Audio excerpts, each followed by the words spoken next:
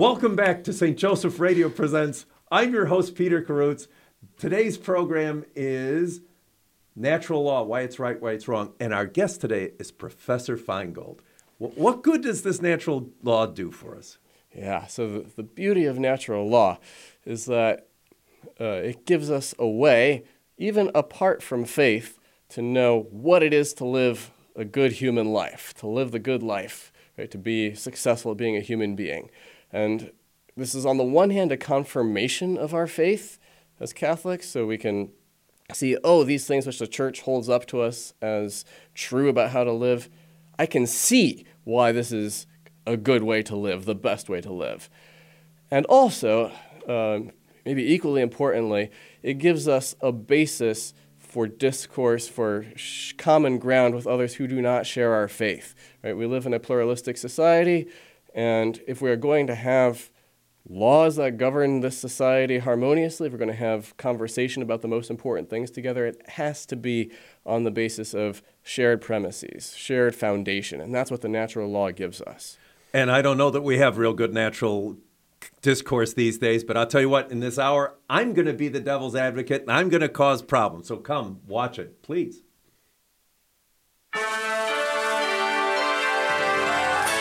Welcome to the St. Joseph Radio Presents live program, broadcasting to you from the Rome of the West, St. Louis, Missouri. The program that for over 30 years has brought you eloquent speakers from across the globe to help explain, clarify, and evangelize the Catholic faith.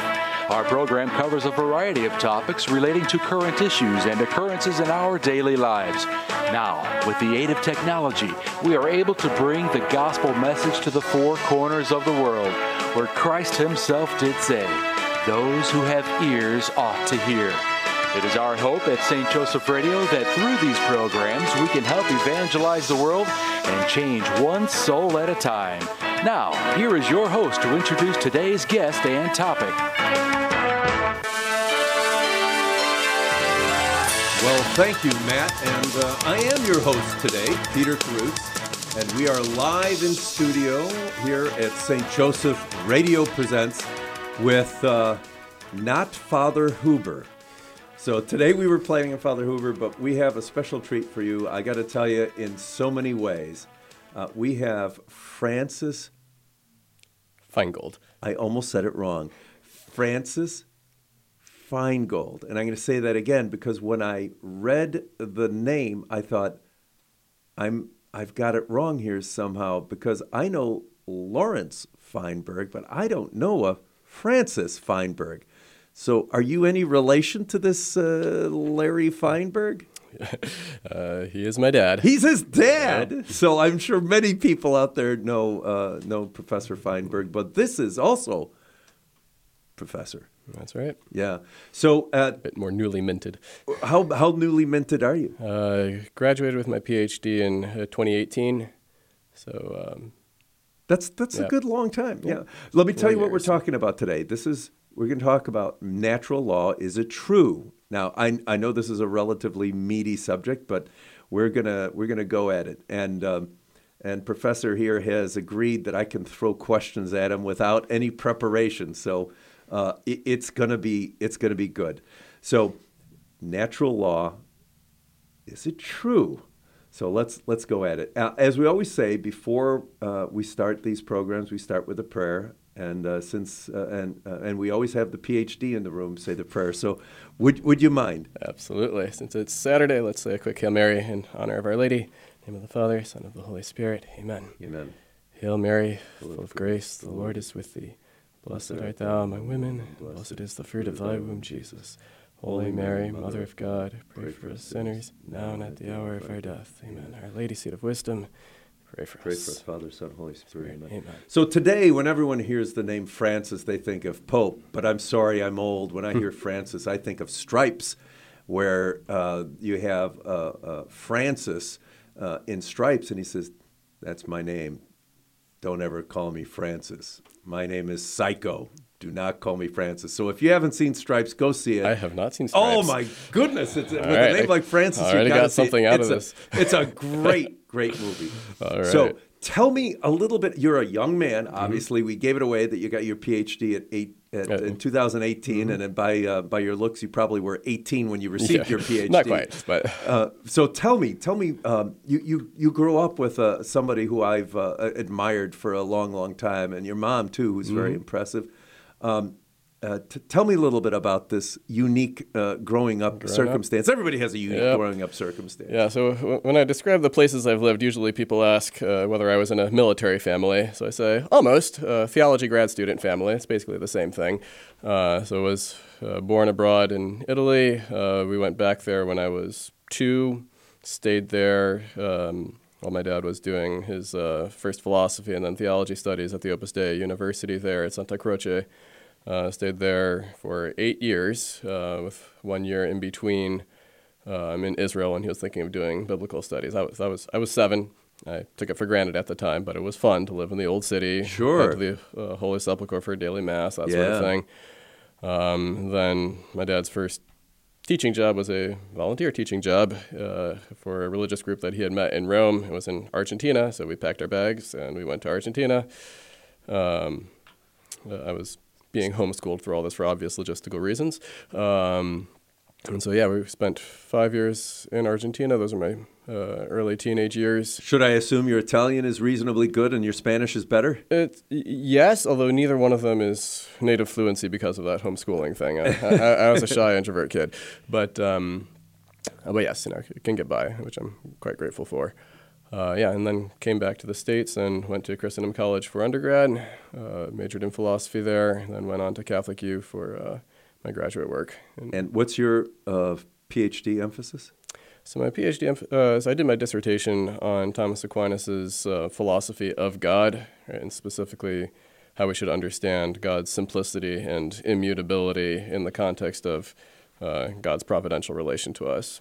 Which I would love, if there's time, I would love to hit you with a question or two on that, which is great. But today's topic is natural law, and someone might say that that's a bit heavy of a topic. Is it fair to say, and I don't know, honestly, it's not a, I got you, but is it fair to say that Aquinas coined the phrase, or do we just say he has made it most prominent? Made it most prominent. So you'll find people like St. Augustine using that phrase. There are the Roman jurists whom Aquinas quotes quite a bit, who use the phrase of the jus naturale, the natural right, as sort of this basic. They don't use it quite in the same sense that Aquinas does, but Aquinas is pulling from them, putting it together with Augustine to build up. So let's give ourselves a broad context. What do we all know what laws are, right? We have physical laws, we have civil laws. But what is natural law? Yeah, so Aquinas will define natural law as natural law taken strictly, as specifically the human participation in the eternal law. So if the eternal law is God's plan for all things, right, his providential plan, that plan gets, you might say, stamped, imprinted, impressed on the natures of all things, because Aquinas, following Aristotle, thinks that everything has a built-in teleological pointedness and orientation toward its God-given end. And that's in everything, but only in human beings is this orientation to the end present to the person who is oriented. So we can know our own orientation, and we can speak the commands that follow from this orientation by our reason. And so it's because of this that natural law is said properly of man. It's our participation, you might almost say, as a kind of subordinate legislator, speaking or echoing the original legislation of God's eternal law. So we know that Thomas Aquinas was a religious guy. He was a monk, right? He was a Catholic. But is he suggesting that God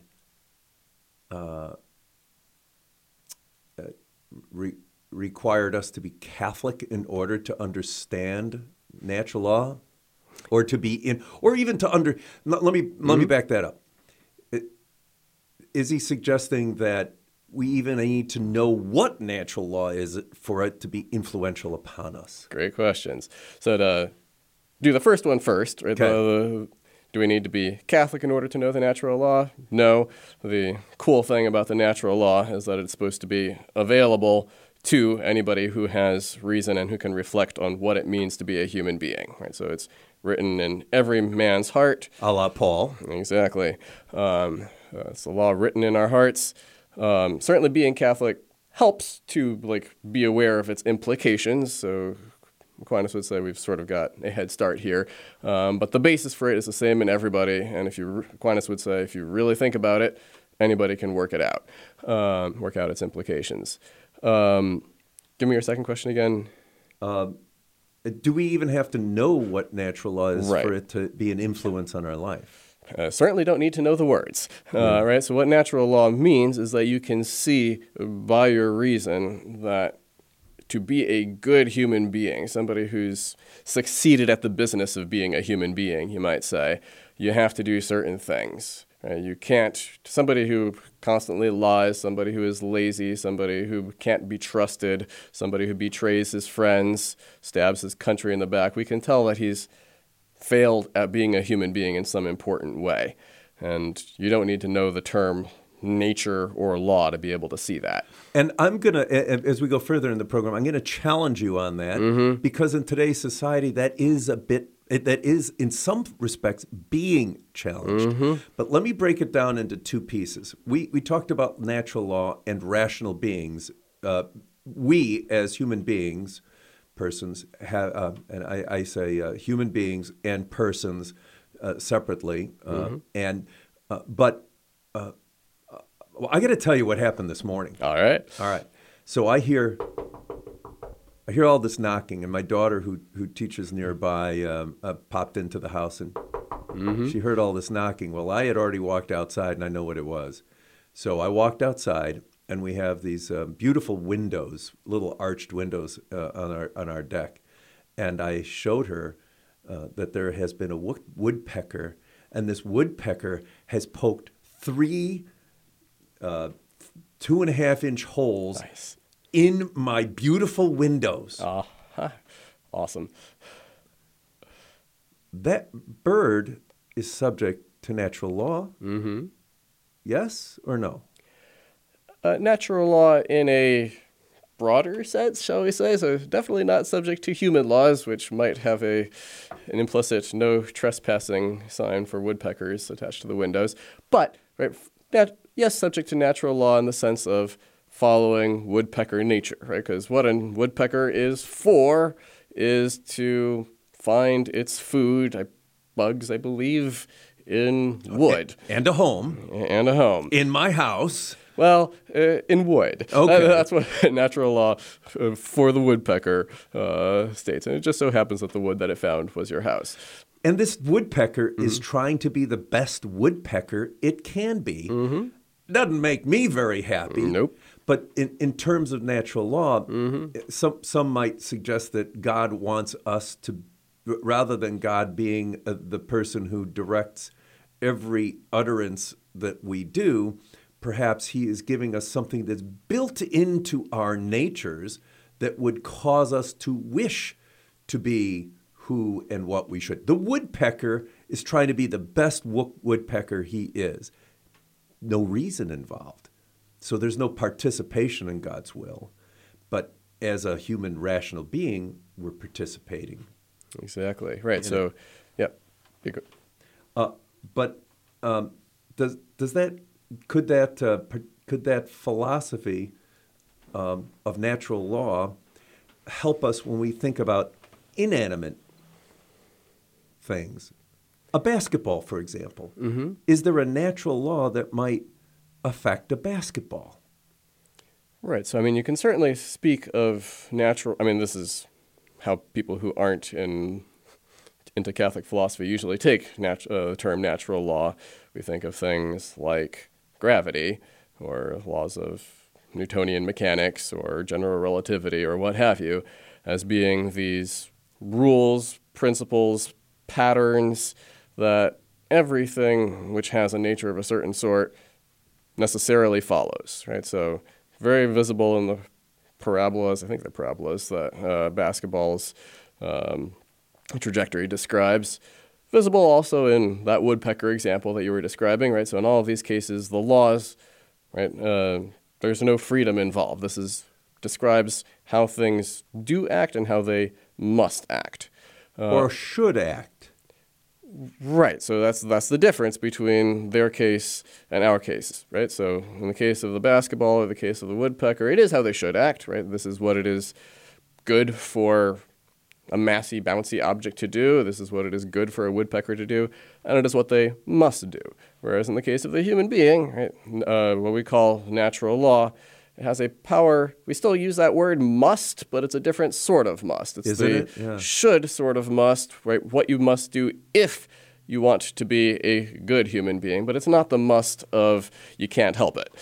So I would be very happy if this woodpecker's beak would just snap off. But that would make that woodpecker not such a good woodpecker. Mm-hmm. And if I had a basketball, and I do, and I don't have enough air in it, it's not a very good basketball because it doesn't become what it is intended to be. Mm-hmm. So if I have a basketball with no air and I try and bounce it and it bounces flat, it's not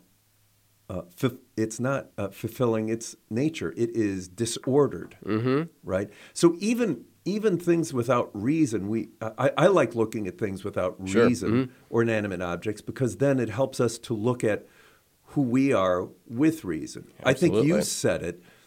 God wants us to be the best we can be. Mm-hmm. So does natural law imply that there is that there is some ultimate good or truth, or is that not part and parcel of natural law? Absolutely, right? So just as for any given inanimate thing that you like, there is something that it is built to do, right? So to take the woodpecker example, it's not the case that any sort of lifestyle is good for a woodpecker. Right? What it is to be a good woodpecker is to make its living by drilling these holes and raising its chicks in these seasons and in this way, in this kind of habitat. So likewise, what it means to say that human beings are subject to the natural law is to say it's not a blank slate. There is something which it is good for human beings to do, and it's just this, and it's not these other things. Obviously, for the same reason that there's this fundamental difference between a woodpecker's natural law and ours, namely that a woodpecker is determined by its built-in law, whereas human beings are free. So likewise, the natural law in humans may have more latitude than there is for a woodpecker. A woodpecker must always build his nest the same way. Human beings, we're required by the natural law to shelter ourselves and our families, but we can make all sorts of different shelters, and that's part of the glory of being a human being. But it's always going to be within set parameters. Freedom is not absolute. You said two things that I'm going to come back to in a minute. You said good, and you said must again. We say must. So let's come back to that in a minute. But let me remind everyone that this is St. Joseph Radio Presents, coming to you live from St. Louis, Missouri, the Rome of the West, and we are live. And we're with Francis Feingold.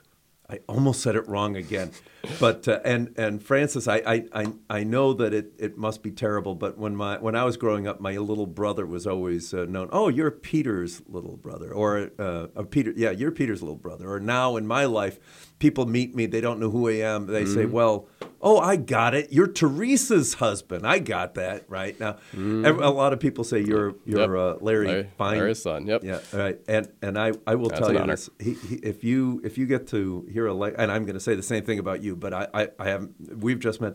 If you ever have a chance to hear Larry Feingold talk, please do. He is brilliant and engaging. He really is. And I say brilliant as the understatement of the century. That's very kind. I won't argue. You better not. I know your dad. Let me throw out a couple of fundamentals to natural law. And you're touching on them as you go through them. I'm just going to pick up a couple. I think that in natural law, we're oriented toward the good. We're oriented toward self-preservation. we're oriented toward sexual union or procreation. And let me just say broadly, society and friendship. Okay. And truth, yep. And truth. I know there are more. But yeah, but that's the list Aquinas gives, yep. Okay, I thought I missed one. But I don't know how anyone can argue that those would not be positive things. But people do. And you used the word must, right? Must we seek the good? Must we seek self-preservation? I think when we look at society today, sometimes we don't. Why? Yeah, so it's a great question. And so a lot of it comes down to, what do you mean by the good in the first place? So I don't think that most people in contemporary society would deny that, by and large, it's better to be alive than not to be alive. We spend an awful lot of our societal resources on keeping ourselves alive, and we think this is a good thing. Likewise, I don't think anybody's rooting for the human species to go extinct. Right, so we recognize that preservation of the species is a good thing. Well, increase of the species, maybe not, but preservation of the species, I think people tend to agree on. People tend to agree that to live in society harmoniously is a good thing. People tend to think that it's better to have truth rather than misinformation. So on the one hand, I do want to stand by these general principles are ones that you don't actually find people rejecting that much, even those who claim to be opposed to notions of absolute truth. In practice, these fundamental goods, everybody sees their value. But oftentimes what happens is that people see their value, but they think there are other values too which trump them. So that's why I said I think this comes down to what one means by the good.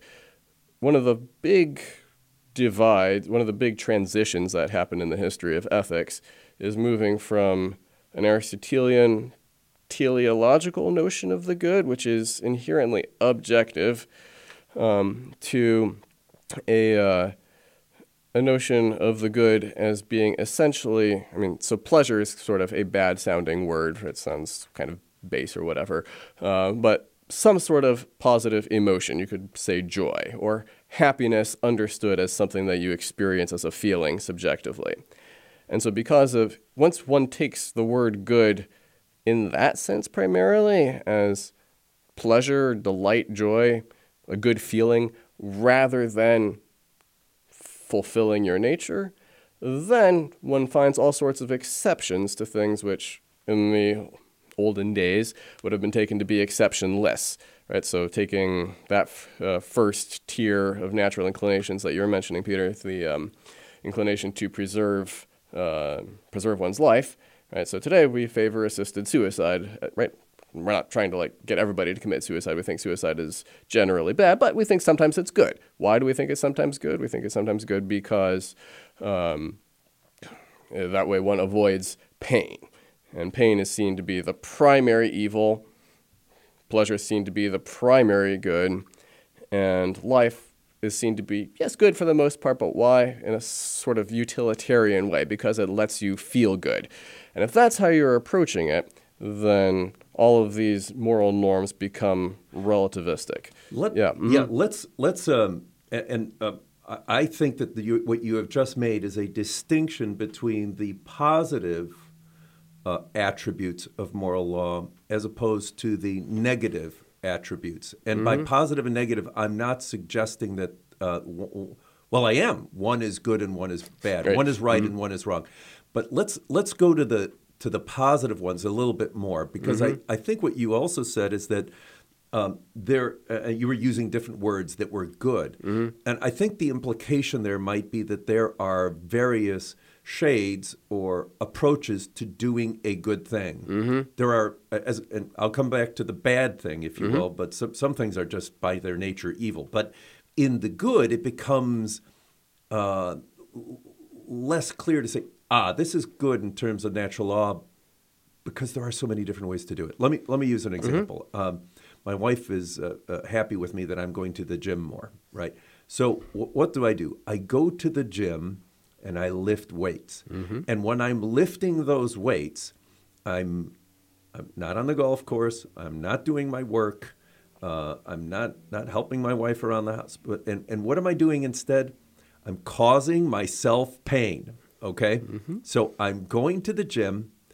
I'm causing myself pain.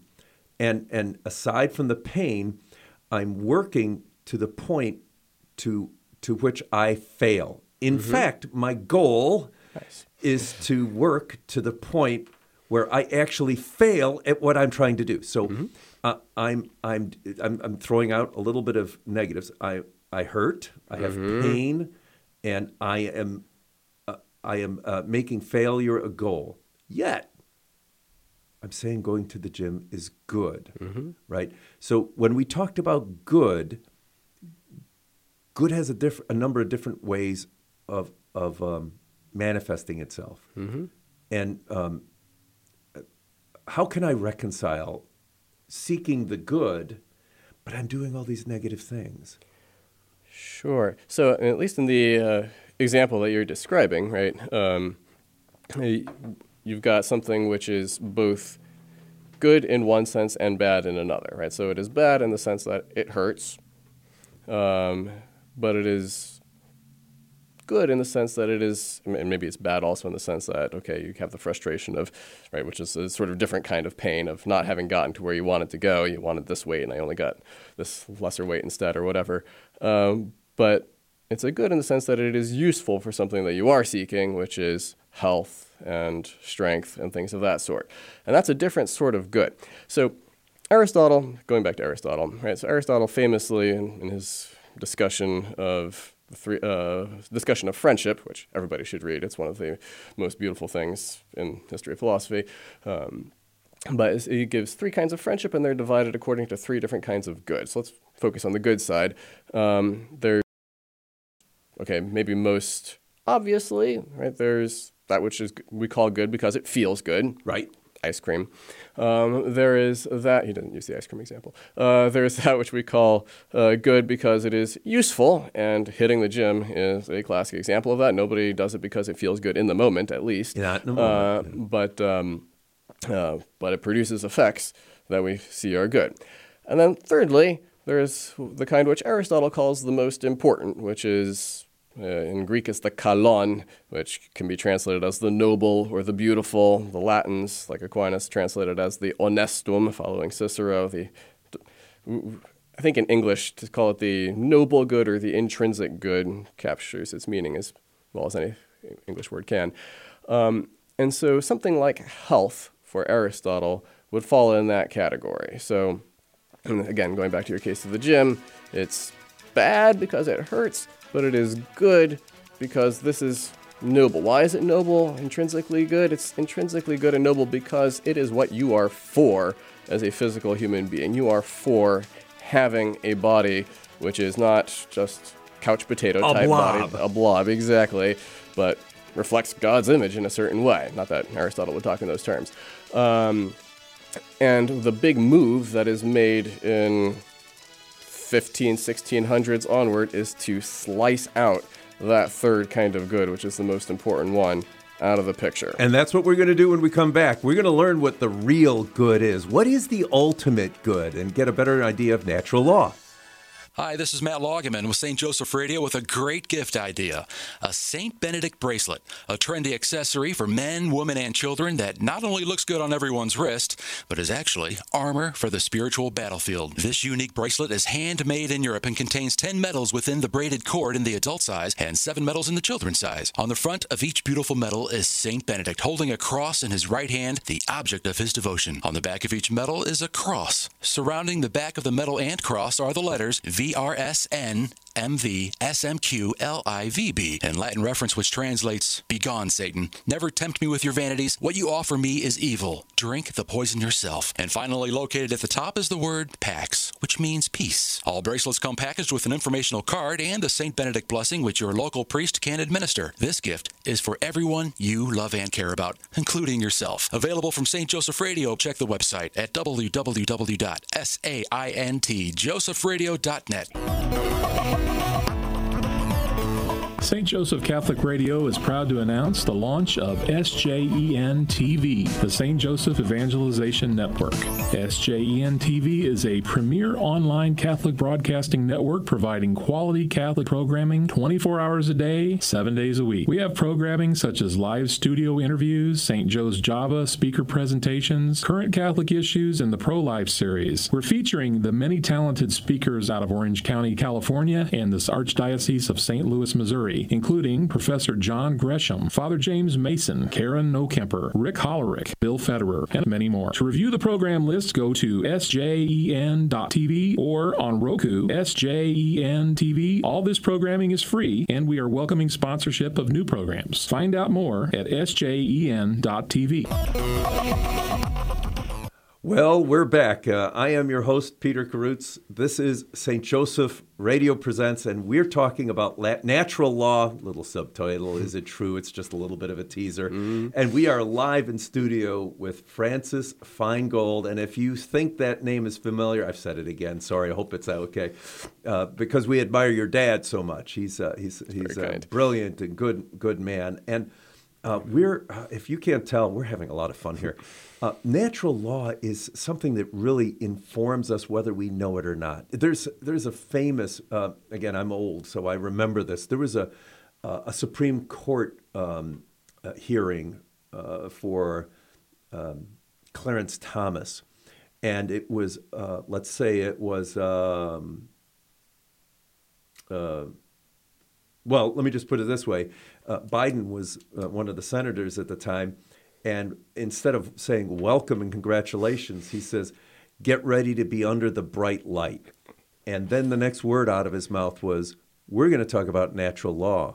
He says, I know what it means, you know what it means, and it has a great implication in the law. And he went on to pontificate for a while, and Clarence Thomas is famous for saying, I didn't understand a word he was saying. So we are trying to bring some clarity to natural law. We're not trying to just throw it out there as a catchphrase, but as something that really and honestly is part of us. It is God's gift to us to inform us as to how we should be and what he is calling us to be. And I think we said it earlier, I don't think it's too strong to say a participation in the divine. Absolutely. So we were when we just faded out, we were trying to squeeze another word into about the good. And go ahead. So I was just going over, what does the good mean, right? So in modernity, there's basically this can mean one of two things. It can mean either the useful, right? So medicine, the gym, or it can mean what it's useful for, and that's understood to be just feeling good one way or another. So according to the throw some names out, post David Hume and John Stuart Mill, in that tradition, right, to say that something like virtue, even heroism on the battlefield or whatever, is good, you have to cash that out somehow or other in terms of it feeling good, either for the person doing it or for somebody. And that's why you call it good. Whereas in the Aristotelian picture, no. I mean, sure, there is a sense in which heroism feels good. You're glad to have done it. But the reason why is because this is what you are for. There's something absolute about it. This is what human beings are for doing. And so, which way you cash out the meaning of the term good is going to have big implications for whether you take how you understand moral norms. Yeah, and I think it might also have to do with whether you're nearsighted or farsighted. The near might not seem as a good, but it's the far that it really is what we're talking about, because we're saying the good, right? I mean, why does somebody give away their money? That doesn't sound very good. It's a longer term, and that longer term is not necessarily the good of society, perhaps, but it might be the good of your eternal soul. So, and seeing the poor or the people who are in need as children of God who are worthy of it. So, when we talk about the good, it is a very long perspective. I think you wanted to talk about the firefighters a little bit, and then Sure, yeah. and then I want to get real negative. All right, let's do it. Yeah, so it's a part of what I would be trying to, what I think it's important to save by hanging on to that third Aristotelian category, the noble, the kalan, is to give us different dimension to human goodness, human virtue, compared to what you find in the irrational world among animals, right? So when you see firefighters rushing into a burning building, right, to save a child, we have admiration, we have respect for that as an act of selflessness, as an act of putting some objective good above their own, which we don't attribute to the animal world, where even though we do see cases of physical self-sacrifice in the animal world, right? So we see cases of mother dogs being willing to do a lot for the sake of their puppies, which is great and it's beautiful. But unless you're David Hume or one of those philosophers, you don't want to say that what those firefighters are doing or what a human act of self-sacrifice consists in is simply following instinct. Right? It's different because we grasp the goodness of that child whom we're trying to save. It's not just because it makes us feel good. And so it seems to me really important to keep this in order to keep love in a substantive sense. Right? To love someone just because it makes you feel good to do nice things for them. Well, I mean, it's great that it makes you feel good to do nice things for them, but that's not the point of love. It's sort of I would think a misunderstanding of love. Love is not a reward for good behavior. Love might be truly the loving of the unlovely or the good to the unlovely. I mean, what did Christ do? I mean, we were kind of unlovely, and he gave the ultimate sacrifice. And in marriage, I think love can be further described as self-donative, right? It's self-giving, right? And in today's world, we mistake that word love, right? Love is more profound. The Greeks did a much better job at giving us different words for love. But I want to talk about my own somebody who worked for me who was very I don't know if I could describe him any better than an atheist and a humanist, but I'm going to pause for a moment before we get to him. I'm going to go negative, and I'm also going to just say, look, Tom Aquinas was very good about looking at the other side in order to build up your own side. So I don't advocate this, but I'm going to say it anyway. Sure. Okay, so we'll just say I'm Hume. Right? And I'm going to say that natural law is not good. So one of the natural laws we had is self-preservation, right? So should I? And another natural law would be the desire to procreate or have sexual union. So sexual assault is part of the natural law, so it must be wrong. Natural law must be wrong. Do you want me to start with that one? Yeah, we'll go one at a time. Sure. All right, so starting with the impulse of the natural law to procreation, right? So don't want to say that, right? So if I'm defending the natural law against this objection, right, you don't want to say that the natural law command is simply to go and engage in sexual acts all over the place, right? So the goal, right, the natural inclination, at least as Aquinas puts it, is not to engage in sexual acts. The goal, the inclination, right, the thing which we see as being perfective is, you might say, to be fertile, to contribute to the preservation of the human race. And so, as far as Aquinas is concerned, acts of a sexual nature are good or bad to the extent that they are conformed or not conformed to that end, to that basic inclination and drive that we have as human beings. And so, the issue with this particular issue is extra tricky because arguably there's some pretty important development in Catholic ethical thought from Aquinas' time to our own on how sexual ethics works. Right, so for Aquinas, he's mainly got in view this end of procreation. And so the reason that he would condemn something like sexual assault or something like, we'll just say sexual assault, is going to be on two grounds, right? On the one hand, because it goes against one of our other fundamental inclinations, the one that belongs to us as man, right, as rational, namely to live together harmoniously in society, right? So to attack another person's dignity in this fundamental way of using them for sexual gratification, right? So that runs directly counter to that third and most properly human kind of inclination. But it's also going to be contrary, right, Aquinas would say this, to the purpose of procreation, right? Because the purpose of procreation is to preserve the species, and this is done best in a stable family. So anything that is counter to that is going to be not fulfillment of this precept, but contrary to it. And one could add further with JP2 and the developments that have been made with theology of the body since Aquinas' time, that by engaging in something like sexual assault, not only are you going against the inclination to live in society, not only is this not conducive to, not only is this a distortion of an act aimed at procreation, but it is also contrary to the unitive nature of the act, right? So it is in direct conflict with our teleology as expressed in our sexuality. Yeah, and I think that we hear people in society take the position I was taking, just for one, to be argumentative a little bit. Sure. But two, I think that what you said, I think, is key. That when we're talking about these natural laws, truth cannot contradict truth.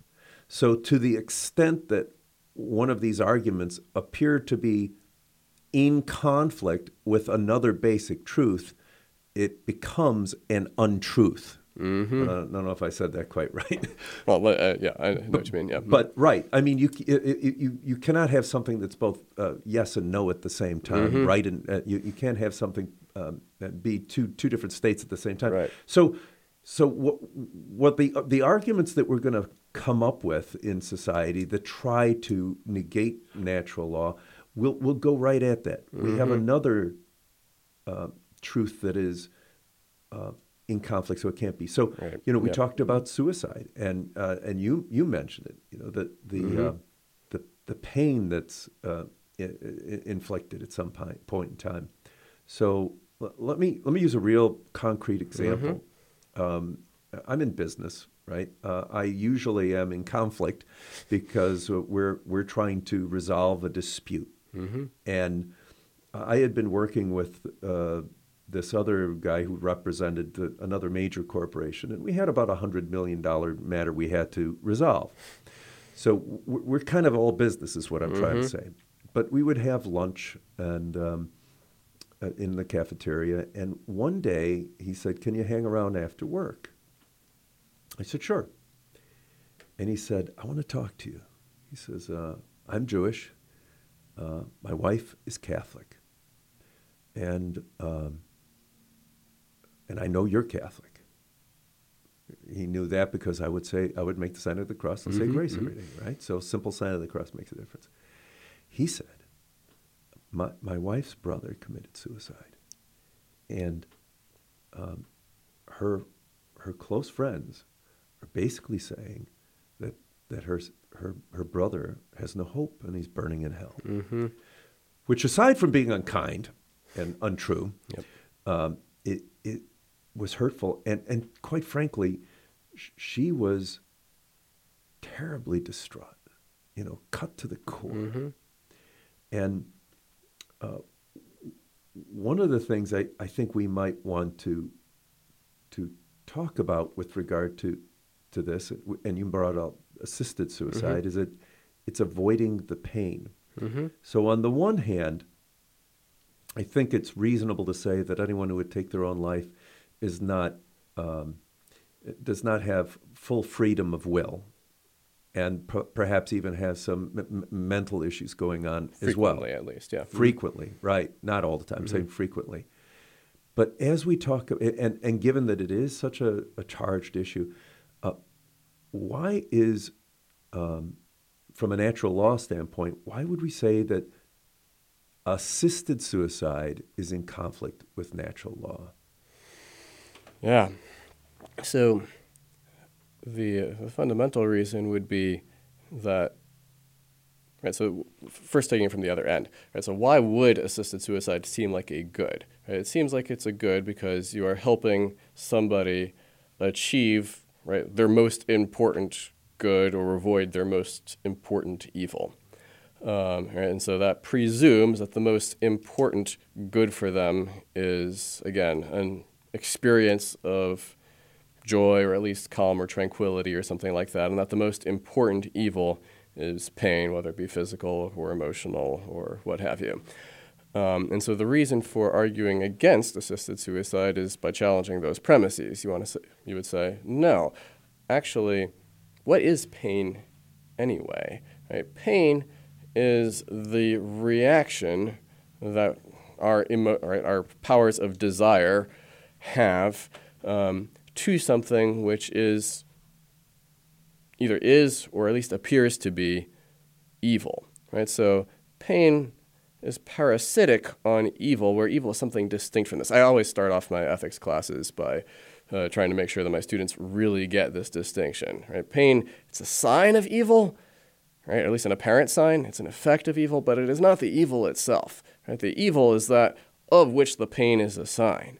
Right? And so in the case of assisted suicide, right, so certainly these pains are frequently caused by real evils, right? Maybe it's your body falling apart one way or another, or it could be more emotional, the evil of I am now radically dependent on my family, I can no longer support myself, I feel like a burden, things of that sort. And it is right to regard those as evils, although often those also have good sides to them which are being overlooked. But none of them can compare with the good of life as the most fundamental good. Right? It's not just a basic, right? So people who advocate assisted suicide are going to be seeing life not as a good in its own right, but just as a precondition for pleasure or pain. So what we as Catholics are doing in holding out against assisted suicide is holding out for the goodness of life as such, apart from how one feels. Right. Because our feelings may or may not match up with the intrinsic goodness and beauty of things. Yeah, well said. And it does, as you point out, run directly in conflict with one of those fundamentals of self-preservation. Mm-hmm. Exactly. This is St. Joseph Radio Presents, coming to you live from St. Louis, Missouri, the Rome of the West. I'm your host, Peter Karutz, and I'm with, I keep almost saying Larry, I'm with Francis Feingold, who is a professor of philosophy at the seminary here in St. Louis, and I can tell you that your students are lucky to have you. You deal with these dumb questions so well. Not dumb questions; they're fundamental. But yeah, and let's stay in the negative a little bit, but let's. Maybe I'll get to the point and then I'll come on back. Mm-hmm. There's an anecdote that has been said so much that I'm sure there's some truth to it. Fulton Sheen was passing a hospital and he said, "There's a building where there's so much wasted suffering." I had eye surgery a couple of years ago, and the nurse gave me a vial before we left, and she says, "If you can't stand the pain, use the vial and put in your eyes, but then it'll diminish the effectiveness of your surgery." So there's no way I was going to use it. Sure. And I went down to the basement. I turned off all the lights. I even hid the little light, the LED lights. And I have never been in so much pain in all my life. But I've never prayed so well in all my life either. Yep. Tell me about pain as a good. Yeah. So this is not, first thing I'll say is not about natural law as such, right? So one of the joys and beauties of being Catholic is that we have something over and above anything that you could know by the natural law, which is that we can take our pain and join it to the redemptive sufferings of Christ. They can have a value far beyond anything that one can see by natural reason in the here and now, simply by being elevated to share in the worth of the divine suffering. So that would be the first thing I would say. And so I take it that's probably Fulton Sheen's main point when he's talking about the wasted suffering. Like this could all be turned into an act of love for Christ. It could all be redeemed. It could all be redeemed and then thus made redemptive, and nobody's doing it, right? So that's the first thing. That belongs to the supernatural, which is above my pay grade. But strictly on the natural level, right? So, I mean, you want to say several things, right? So on the one hand, even leaving aside starting from the most basic, right? So on the most basic level, right, it's a darn good thing that we have pain, right? Because the purpose of pain is to stop keep doing us, that. Exactly, right? So, doctor, when I raise my hand, I get pain in my shoulder. Stop raising your hand. Yep, exactly, right? So pain is a gift, and we'd all be dead without it. So that's the first thing.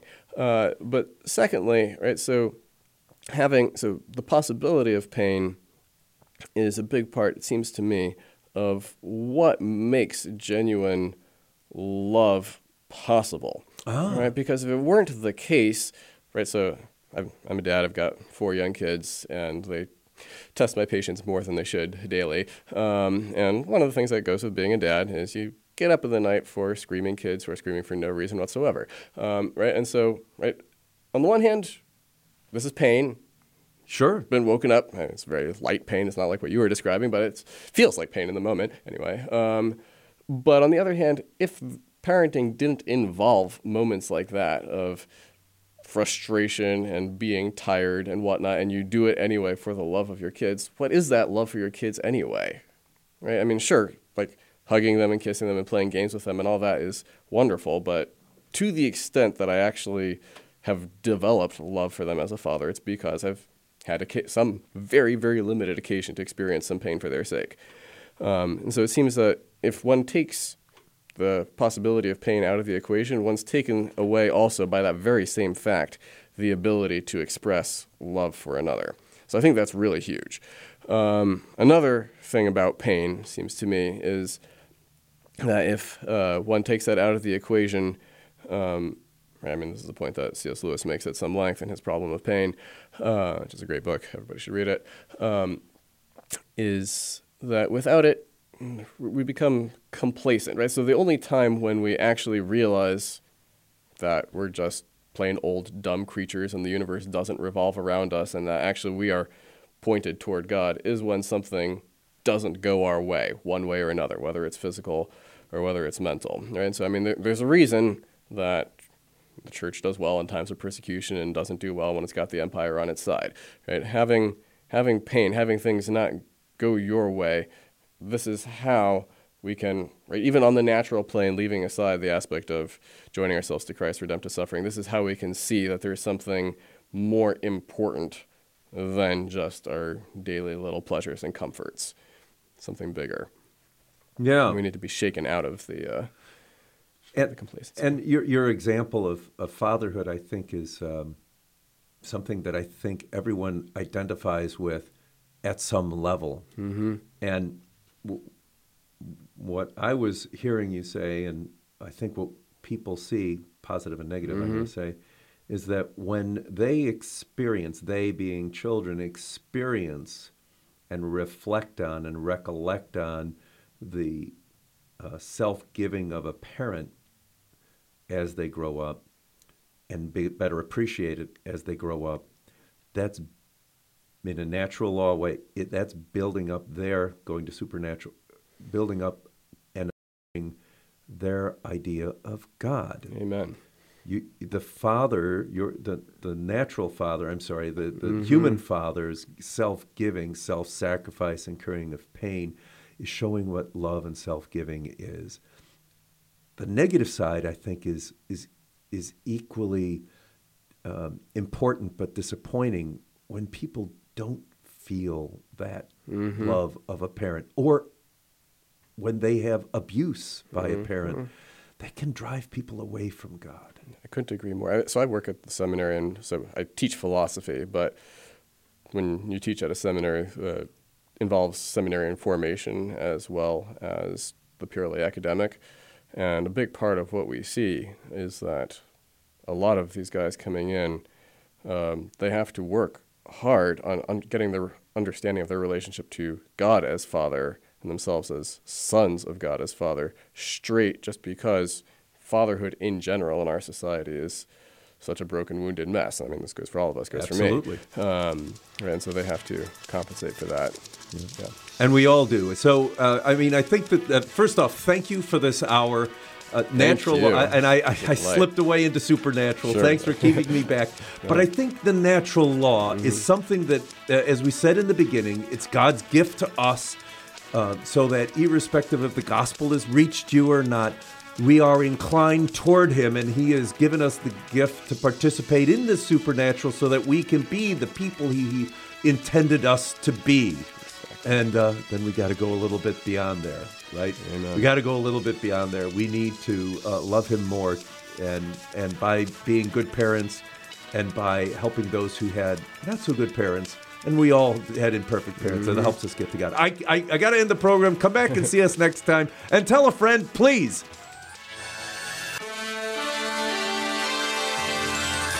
You've been listening to St. Joseph Radio Presents from the Rome of the West, St. Louis, Missouri. If you would like to join us in our evangelization efforts, you can order a copy of today's broadcast or any of our past programs by visiting us on our website, stjosephradio.net. That's SAINT, josephradio.net. Or call us 636-447-6000. It's all at your fingertips to help us evangelize the world, bringing the good news of Christ to everyone you meet and change one soul at a time. Thank you for your prayers and support. Until next time, may God bless you and your family. This has been a presentation of St. Joseph Radio Presents.